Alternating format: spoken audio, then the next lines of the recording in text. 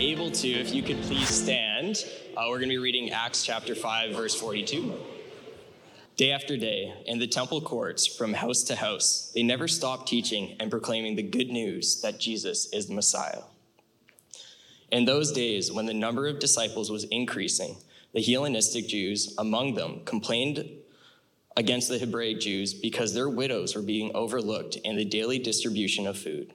So the 12 gathered all the disciples together and said, "It would not be right for us to neglect the ministry of the word of God in order to wait on the tables. Brothers and sisters, choose 7 men among you who are known to be full of spirit and wisdom. We will turn this responsibility over to them and will give our attention to prayer and the ministry of the word." This proposal pleased the whole group. They chose Stephen, a man full of faith and the Holy Spirit. Also Philip, Prochorus, Nicanor, Timon, Parmenas, and Nicholas from Antioch, a convert to Judaism. They presented these men to the apostles, who prayed and laid their hands on them. So the word of God spread. The number of disciples in Jerusalem increased rapidly, and a large number of priests became obedient to the faith. Well done. You did those names really well. Let's pray while you're standing. Father, we thank you for your word. We thank you for the truth that's found in your word. And we surrender ourselves to you. We come with open minds, open hearts, asking that you would speak to us this evening. In Jesus' name, amen. Please be seated. Well, it's great to see you. Well done. As Jonathan says, well done for being here on a long weekend. I'm really looking forward to this sermon. We're going to be talking about leadership, what it means to be a leader in the kingdom of God.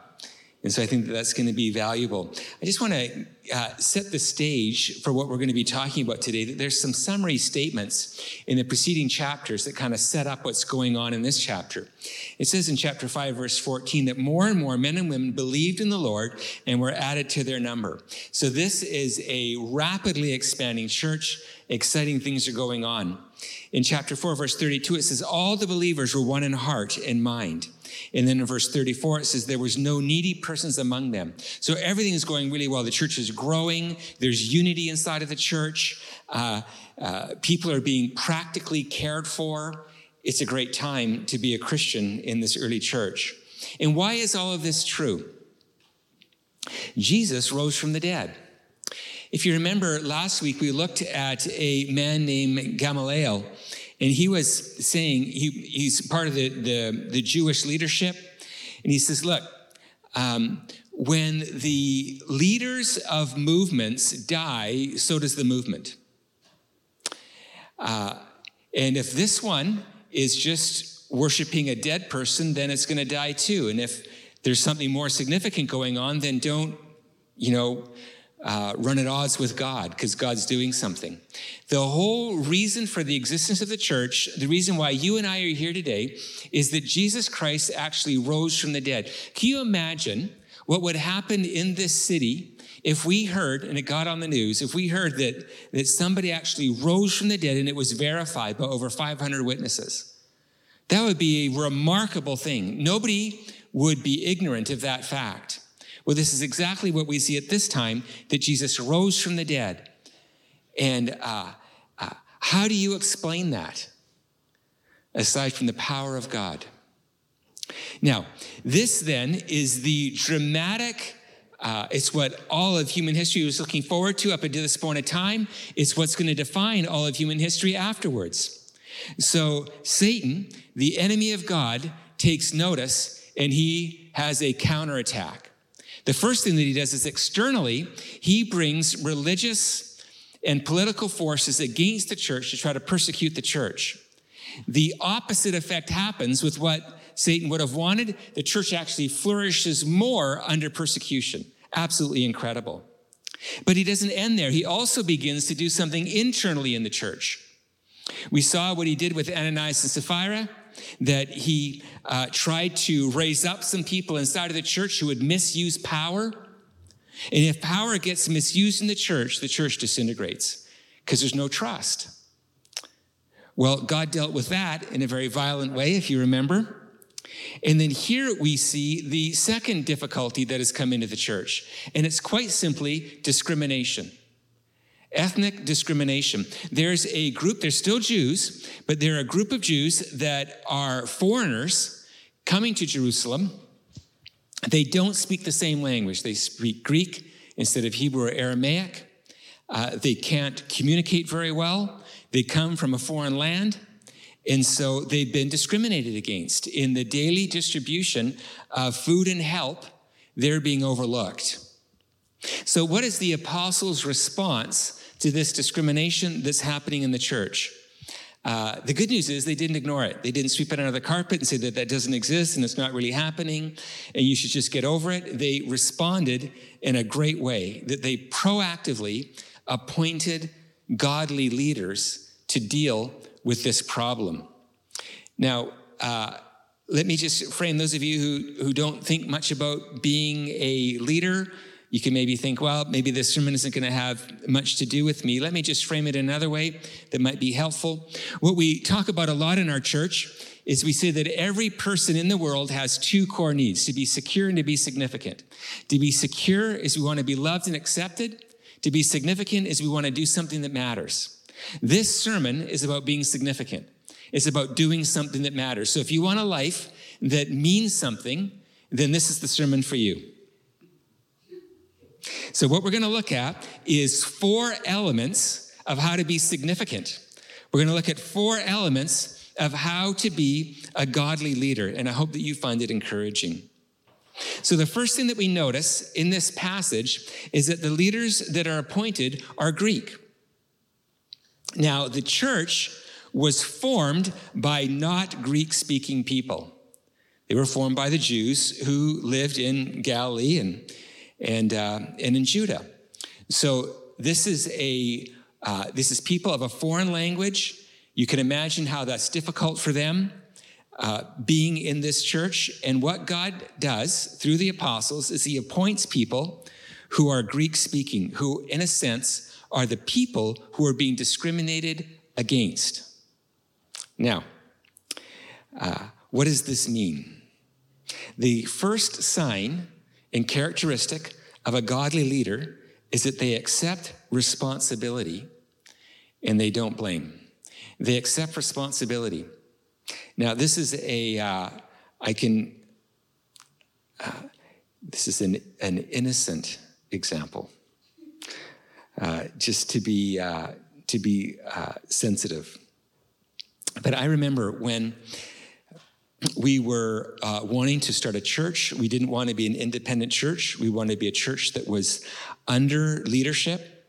And so we looked at all kinds of different denominations and movements. And we ended up joining what's now called Every Nation. Back then it was called Morning Star. And so I go to my first conference, my first Morning Star conference. And I walk into the room, and everybody is happy and knows one another. Other people walk in the room and other faces let, oh, George or Sam or what, oh, it's just so good to see you. And Debbie and I are standing there going, nobody finds it good to see us.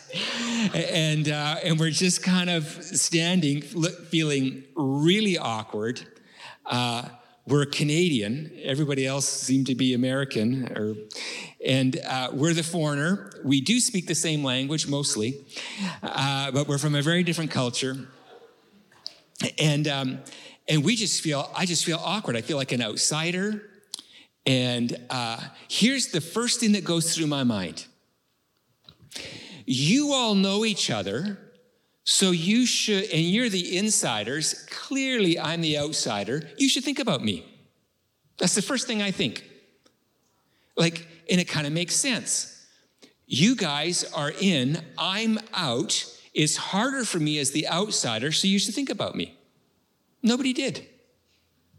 Nobody was really thinking about me. I mean, maybe deep in their heart, but nothing very visible. There was nothing really going on. So in that moment, small moment, all right? Not traumatic. But in that moment, I'm the foreigner and the outsider. And I'm the Greek in the story. And I want to blame the Jews, the insiders. Leaders don't do that. Leaders they are not victimized by their circumstance. They go first. Leaders never say, if you do, then I will. So I'm in that room. Nobody's paying attention to me. I'm a leader.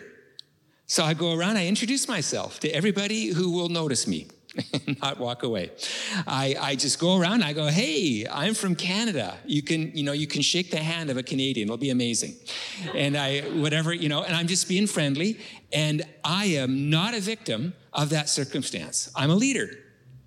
And leaders take responsibility and don't wait for somebody else to make the first move. Now, everyone that I know, including myself, I think we're all insecure. And we're waiting for other people to make the first move in whatever situation we find ourselves in. Don't we do this? Because and we think of all the ways we're unique and don't fit in and aren't qualified, and that just goes through our mind. Can't speak the language very well, whatever the reason is. And leaders, don't be a victim of their uniqueness or being an outsider. They go, I'm sure everybody else feels the same as me, so here we go. I think that's a very big deal. I tell the story often of my mother, who became a widow in it would have been, I'm really bad with numbers, but late 40s, early 50s. Yeah, am I right? Sure, thank you. And so a young widow. Now, if you're 40 or 50 and you're single, sometimes that's difficult because you don't fit in with all the marrieds and all the young people seem to be younger, and it's an awkward moment. And so I remember my mother telling me, I don't want to go to church. When I go to church, I feel more lonely than if I don't go to church, because I just get overlooked. And so, she's telling me about this, and she's telling me how difficult it is, and she's already grieving as a widow, and people notice her for the first few weeks, and then it kind of fades. And then God bless her, I remember the decision that she made. She says, if I feel alone in church, I can imagine so many others feeling alone in church too. So I'm going to take responsibility. I'm not going to be a victim of this moment. I'm going to take responsibility. So she would arrive half an hour early to every church service and welcome everybody who came in the door. Isn't that powerful? That's a leader. A leader always has good reasons to discredit themselves, but doesn't listen to it. And instead takes responsibility for a moment. That's number one. Number two is, it says in this passage that they were spirit-filled. That they were spirit-filled. Now, if you've ever read this passage before, it looks a little judgmental, and here's how it sounds. So the Jews among them complained, the Hellenistic Jews, that's the Greek-speaking Jews, complained that their widows were being overlooked in the daily distribution of food. So the 12 gathered together and said, it would not be right, and the Greek for that would be pleasing in God's eyes. It would not be pleasing in God's eyes for us to neglect the ministry of the word in order to wait on tables. So that sounds a little judgmental, right? It's like we're kind of above, like, serving people. And so we want to preach the word and pray and do pious things. And then other people should be waiting on tables and serving people practically. It can look like that at first read. But what we notice in this passage is the exact opposite. Who did they look for to lead in this daily distribution of food? Something that could look very practical and mundane and perhaps even unspiritual. They chose people who were spirit-filled. We're going to hear about one of them, Stephen, in the coming chapters. Remarkable man of God. But here's what a leader is able to do. See all ministry as being valuable and spiritual. A leader isn't saying, oh, that's beneath me. I don't I don't actually wait on tables. I preach and I pray. No, a leader is able to see everything as a possibility for the advancement of God's kingdom. They're spirit-filled. And what this means, quite simply, is they approach a moment in faith. What's God going to do in this moment? It's going to be an amazing moment. Filled with the Spirit. Now, here's how I think that we might read this when we think about being Spirit-filled. A few weeks ago, we had people being filled with the Spirit, and we encouraged people to speak in tongues and to prophesy. And so we can think that Spirit-filled always means that you're operating in a spiritual gift. What's interesting about this passage is there's no mention of spiritual gifts, and there's no mention of even a natural ability. It's just a need. And I see a need, the Spirit of God is in me, I can meet that need. That's how a leader thinks. It's not above me or below me. I'm not even sure that I'm qualified for the job. But I see a need, and the Spirit of God is in me, and by faith, I know that I can somehow contribute to that need. Now, I think of the selectivity that we often have when we sign up for some kind of service in the church or in the community. We go, well, how does it fit my strengths? And how does it fit my talents? And will I feel fulfilled in that? Maybe most of all, will I be able to succeed at it? Because I don't want to start something and then fail. It'll be really embarrassing. People won't be helped. I'll look dumb. I don't want to do any of that. Being filled with the Spirit takes our eyes off of us and our abilities and puts them on what Jesus might do in a moment. That's how a leader thinks. I love in 1 Corinthians chapter 2, it says this in verses 1-3. I've shrunk it up a little bit just for the sake of brevity. It says, I did not come with eloquence or human wisdom. This is the Apostle Paul who wrote a good chunk of the Bible. I didn't come with eloquence or human wisdom. I'm not that great. For I resolved to know nothing while I was with you except Jesus Christ and him crucified. I came to you in weakness with great fear and trembling. Isn't that encouraging? You have the Apostle Paul who comes into moments afraid and so nervous that he's actually trembling. And he says, this sets me up to be a leader, not to disqualify me for leadership, but actually be a leader, because my faith isn't in who I am, in my abilities, and what I can do. It's in anticipation of what Jesus Christ is going to do through the work of his Spirit. This is how a leader thinks. Again, we will always be able to disqualify ourselves from leadership. I think about, I tell you this, and I'm not, unfortunately, it's about leadership, and I do a bit of that. And so I think about myself in this context. And I can't think of a week that goes by where I don't feel inadequate. I'll round down and say dozens of times in a week. I just feel inadequate all the time. If I'm meeting with you, I feel inadequate. What can I give you? You have real issues that should be, you laughed. I meant meaningful issues and issues that matter. And what am I going to be able to contribute to that? I just feel inadequate. Standing up here, why am I standing up here? This is ridiculous. Like, why? Why? And the more I think about myself, the more insecure I become, the less I think about you, and the less that I'm able to love and serve you. The only thing that saves me is Jesus Christ rose from the dead, meaning that his Spirit is present for us to be able to love others in his name. And if we put our security and confidence in our own ability, we'll never take responsibility for anything.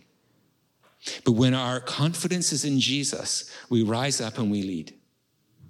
Can you please hear that? Because I think we all feel pretty insecure, don't we? And we think that our imperfection disqualifies us for leadership, when in fact it actually qualifies us. If you were to come to me and you would say, Pastor Greg, I just want you to know that my talent is absolutely remarkable. I know you don't know me very well, but I am super talented.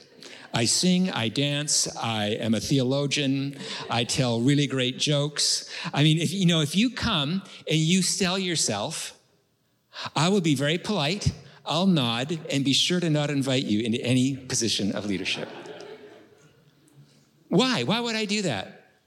Because your confidence will be in your abilities and not humility in needing the work of Jesus Christ. In the church, we don't do that. We don't do that.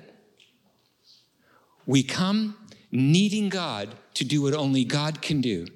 And if we have our confidence is in our flesh, it makes us unqualified leaders in the kingdom of God. So, number one is we need to be Greek, whatever that means. We need to somehow take responsibility even though we don't feel like we are the people who should. We need to be spirit-filled, where we don't put our confidence in ourselves. We put faith in Jesus Christ and the power of his Spirit. It's what it means to be a leader. And our imperfection just makes us need him more. And number three is we're wise. We have wisdom. Now, what does that mean? Proverbs 1:7 and various other places in the Bible say that the fear of the Lord is the beginning of wisdom. What does that mean?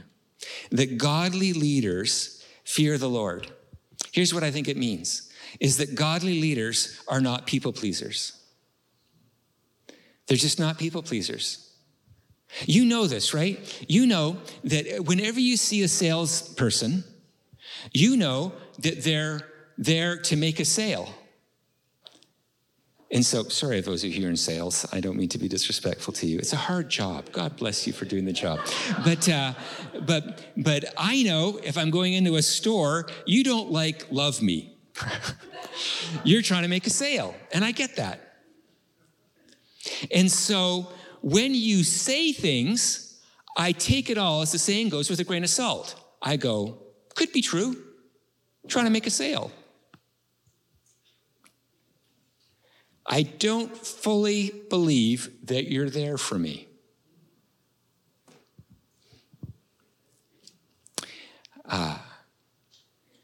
Trustworthy leaders aren't there for themselves. They're not trying to people please.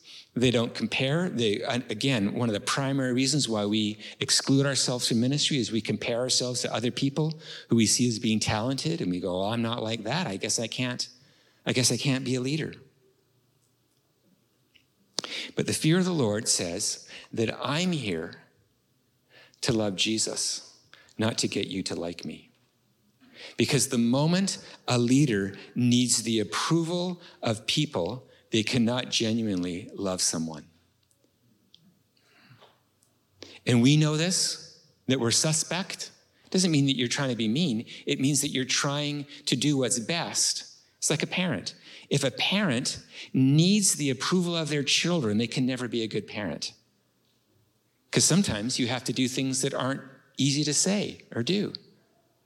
But it makes us safe leaders. So wisdom then is not about being smart.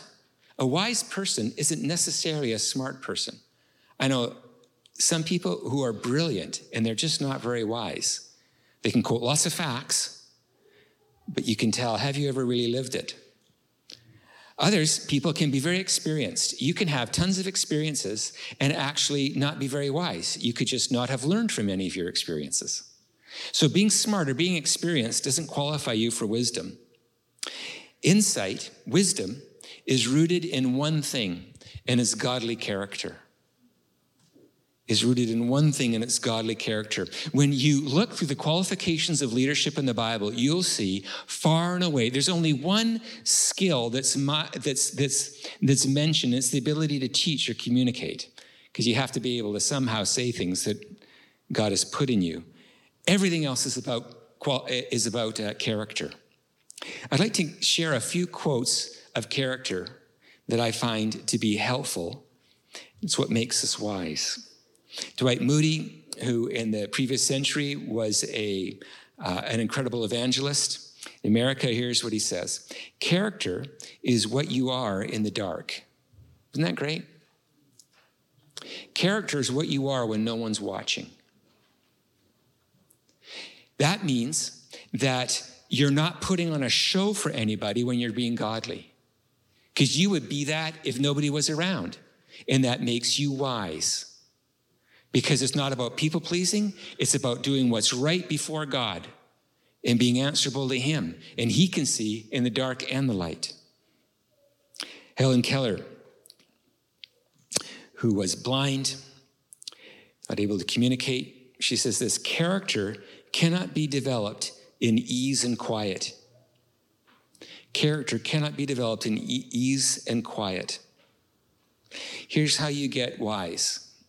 Let me tell you now. I know this is hard to make the jump, but I think it's true. You get wiser by repeatedly dying to yourself and trying to honor God. That's how you get wise. You get wise when you don't manipulate moments to be about yourself. When moments are about the benefit of others to the glory of God and not trying to attract anything towards yourself. I've told the story, but let me tell it again. I was going to Regent College at the time, getting my master's degree in theology. And if you know most people, to the exception of Jonathan, but to most people who are getting their master's in theology, it's when they know the most. It goes down after that, when you actually have to try to apply it. But back then, I was super arrogant. I'd taken a few courses in Greek and some theology courses, so I thought I was really smart. So I met with my pastor, and in my infinite humility, I says, if you ever want me to help out in the church, I'm glad to help out. And his response was, that'd be great. And he says, actually, in a few months, we have a conference coming up.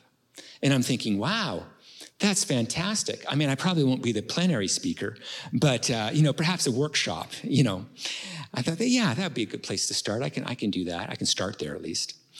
And so I'm waiting for the invite. And he says, we could really use your help. I go, great, I'll help any way that you'd like. He says, during the breaks, the washrooms are really, really dirty. And so we could really use your help in cleaning out the washrooms. And I remember thinking, that's not exactly the kind of help that I was imagining doing, but I guess I could do that. I was actually a janitor at the time. And I remember thinking, I could fail in leadership right now by being insulted, by being asked to be a servant. And I remember in that moment making a decision that if my identity was ever in a position I was an unsafe leader, and if I can't clean bathrooms for the glory of God, heaven help us all if I ever hold a mic. And so I remember cleaning those bathrooms. I tell you, it was impressive. I'm just being honest. Those were the cleanest bathrooms you could ever imagine, because I knew that it doesn't matter what I do, it matters who I do it for. And if I do it for the glory of God and for the love of God, that can make me a safe person when other things come along. Final quote by William Gladstone. He was a prime minister in Britain. Here's what he said: character is stable and enduring, while the reputation of a man is like his shadow. It sometimes follows and sometimes precedes him. It is sometimes longer, it is sometimes shorter than himself. If you ever try to pursue reputation, you'll always be trying to look bigger than you really are. And character isn't thinking about that. Character is doing what's right before God. And as we decide to do that, we become wise, because wise people aren't thinking about themselves. They're thinking about what Jesus would do in this moment, what brings him glory and what would be best for others. It's how you get wise, through having godly character. An interesting thing happened this weekend. One of the most difficult moments in my life, I have a handful of moments. This is number 2 or 3 on my list. Is I resigned from my old church. It was 22, 23 years ago, something like that. It's the hardest thing up until that point that I'd ever gone through. The name of the church was Burnaby Christian Fellowship. I love that church, and I wanted to be there for the rest of my life. And I knew that I was supposed to resign because I wasn't a blessing to the people there. It was a difficult moment. And so I just can't tell you how hard it was for me. I still get emotional thinking about it because I just love that church so much. I still love that church. It was a great church. And so I'm standing on stage giving my resignation. The other pastor who is going to be remaining, she spoke as well. And it's a day that I just don't really want to remember. It was humiliating. I felt like a failure. I felt disloyal. All these things are going through my mind. And I'm just trying to honor Jesus in a very difficult moment. So my wife right now, so flash forward to yesterday. My wife is, we have we're selling puppies. If you want a puppy, I'll give you my phone number afterwards. It's a shameless plug, no. But she's selling puppies, so why she's not here. So we're selling puppies. And a pastor comes to buy a puppy. And he goes, I know you from BCF. I'm going, I don't remember you, but I want to remember you. And then he starts talking. I started to he says, the first day that I came to BCF, you were giving your resignation. I thought, wow, I'm sorry that was your first introduction to church was when I was giving my resignation. Listen to what he says. He says, I was so moved by how you spoke and by how Pastor Ruth Blight spoke afterwards. I was so moved by that. I became a Christian that Sunday. Now, I can't tell you what that means to me because that was a hard moment. But if we try to do things for the love of God and to bring glory to his name, he takes really difficult moments and uses them for his glory and to love his church, to draw people to himself. Wisdom and character are irreplaceable qualities of a leader. And if you aspire, some of you might aspire to leadership, then become godly in the dark. You know, I'll go on to my last point, but I look at, I've read hundreds of leadership books. And here's what you can do. You can just fake it. I know what to do when you tell me a complaint. I've read what to do. I know what to do. I know how to organize leadership, kind of. And I study these things. And what you can do as a leader is you can just collect a whole bunch of behaviors. There's tons of books written on it. My favorite title is The 21 Irrefutable Laws of Leadership, as if you could ever remember 21 irrefutable laws. Like, why not 22? But anyways, but you can just remember all of these principles and then apply them. But here's what happens, is real life never quite fits into all of those neat little boxes and principles. Because people are real and they have real problems. And it's disrespectful to talk in a way that makes it that a technique can answer. I've been in vocational ministry over 30 years. And all you can rely on is the presence of God in you and a desire to be genuine in your love toward someone in a moment. And all the techniques vanish in my head as I listen to somebody have a difficult issue that they're going through. And if you haven't walked with Jesus in the dark, you have nothing to say in the light. Final one. So we're Greek, we're spirit-filled, we're wise. And by the way, remember, nobody feels great at these, just before you start getting smaller and smaller in your seat. The final one is they're contributors. Godly leaders serve God's cause. They aren't motivated by personal ambition.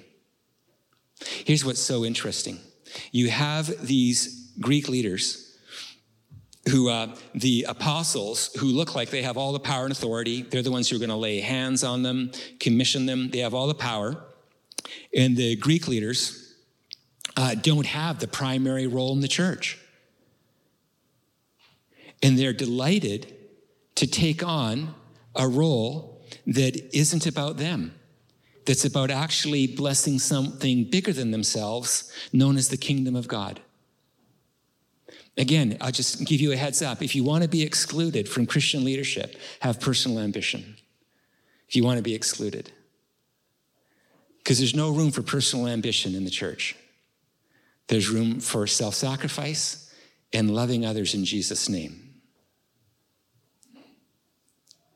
And so you see these young leaders waiting on tables with great faith and wisdom, and they're taking on full responsibility, not blaming anybody else. And they're doing that all for something that they're just, in modern language, they're just a cog in the machine. Maybe not even ever noticed. But they know that God notices, and it's him that they're serving. And they're not building their own kingdom. They're building the kingdom of God, and so it becomes a privilege.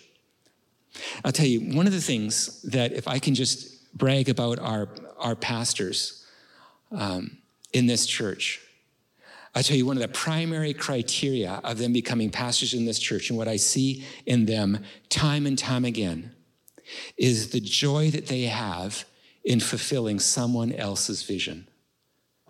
It's remarkable. Absolutely remarkable. There's so much joy in seeing something that we didn't create, but we got to participate in, seeing that become fruitful.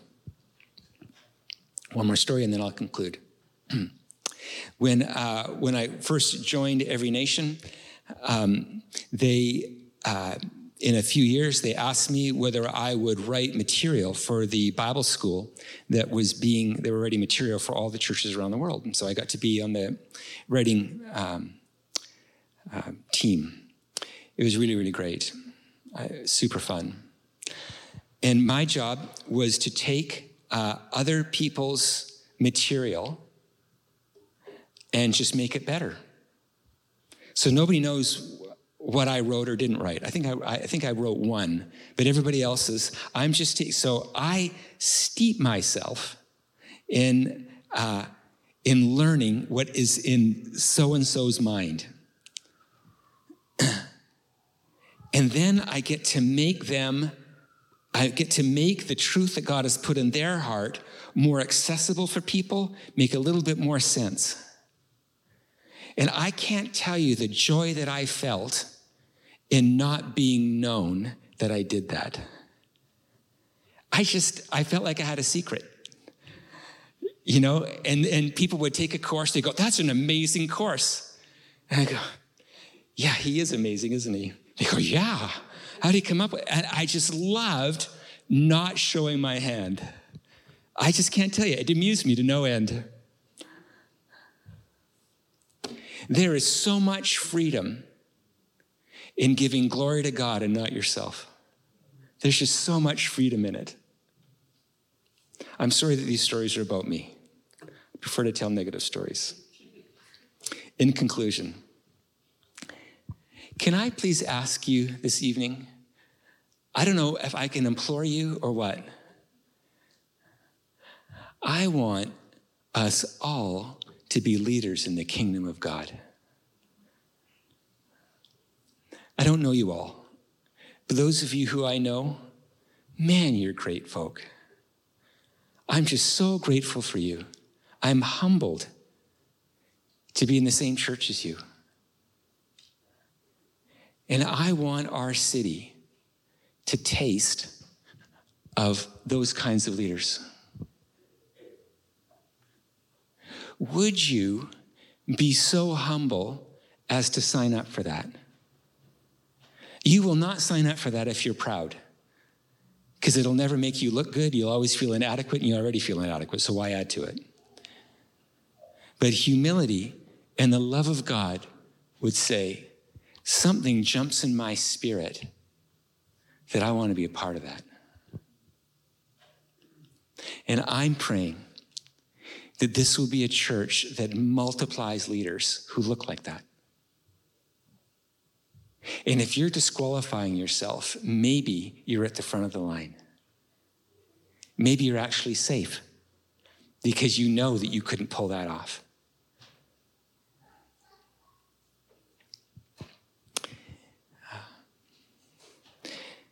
What's the result of these? At the very end of the passage, it talks about these Greek leaders who get prayed for to wait on tables. And listen to what it says immediately after that. So, otherwise known as because.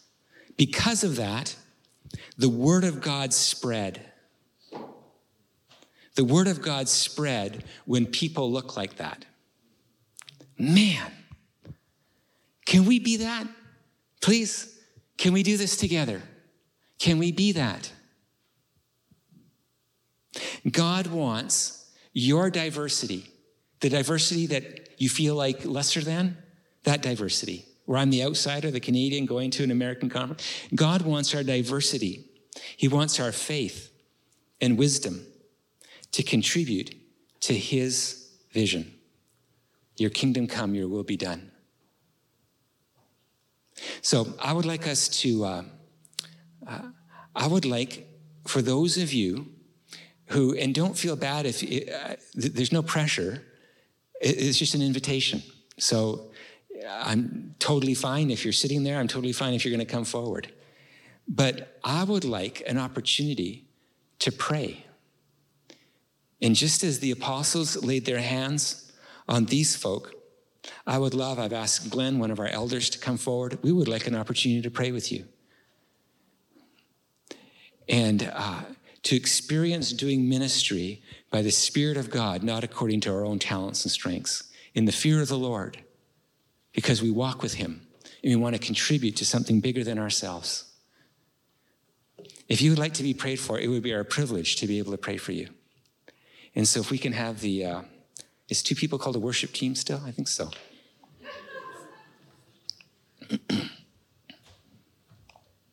we please stand together? I'd like to pray for all of you, if you don't mind.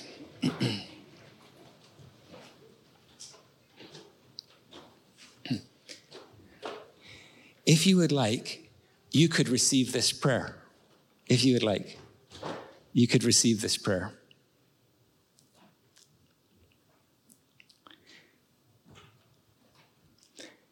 Father, in your word, you said the harvest is plentiful, but the workers are few.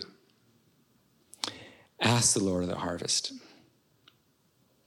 So I'm asking you, Lord, to stir our hearts to say yes to the call to wait on tables, to serve the poor, to proclaim the good news, to be a servant in the kingdom of God. Father, I ask for my friends that you would choose us.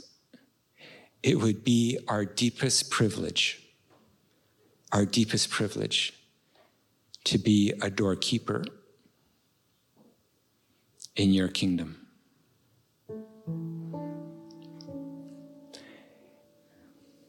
So, Father, would you stir in our hearts? We're all so busy. We've got dreams and visions of our own. And I'm asking today that your dreams and your vision would capture our hearts, and that our dreams and visions would fall underneath yours.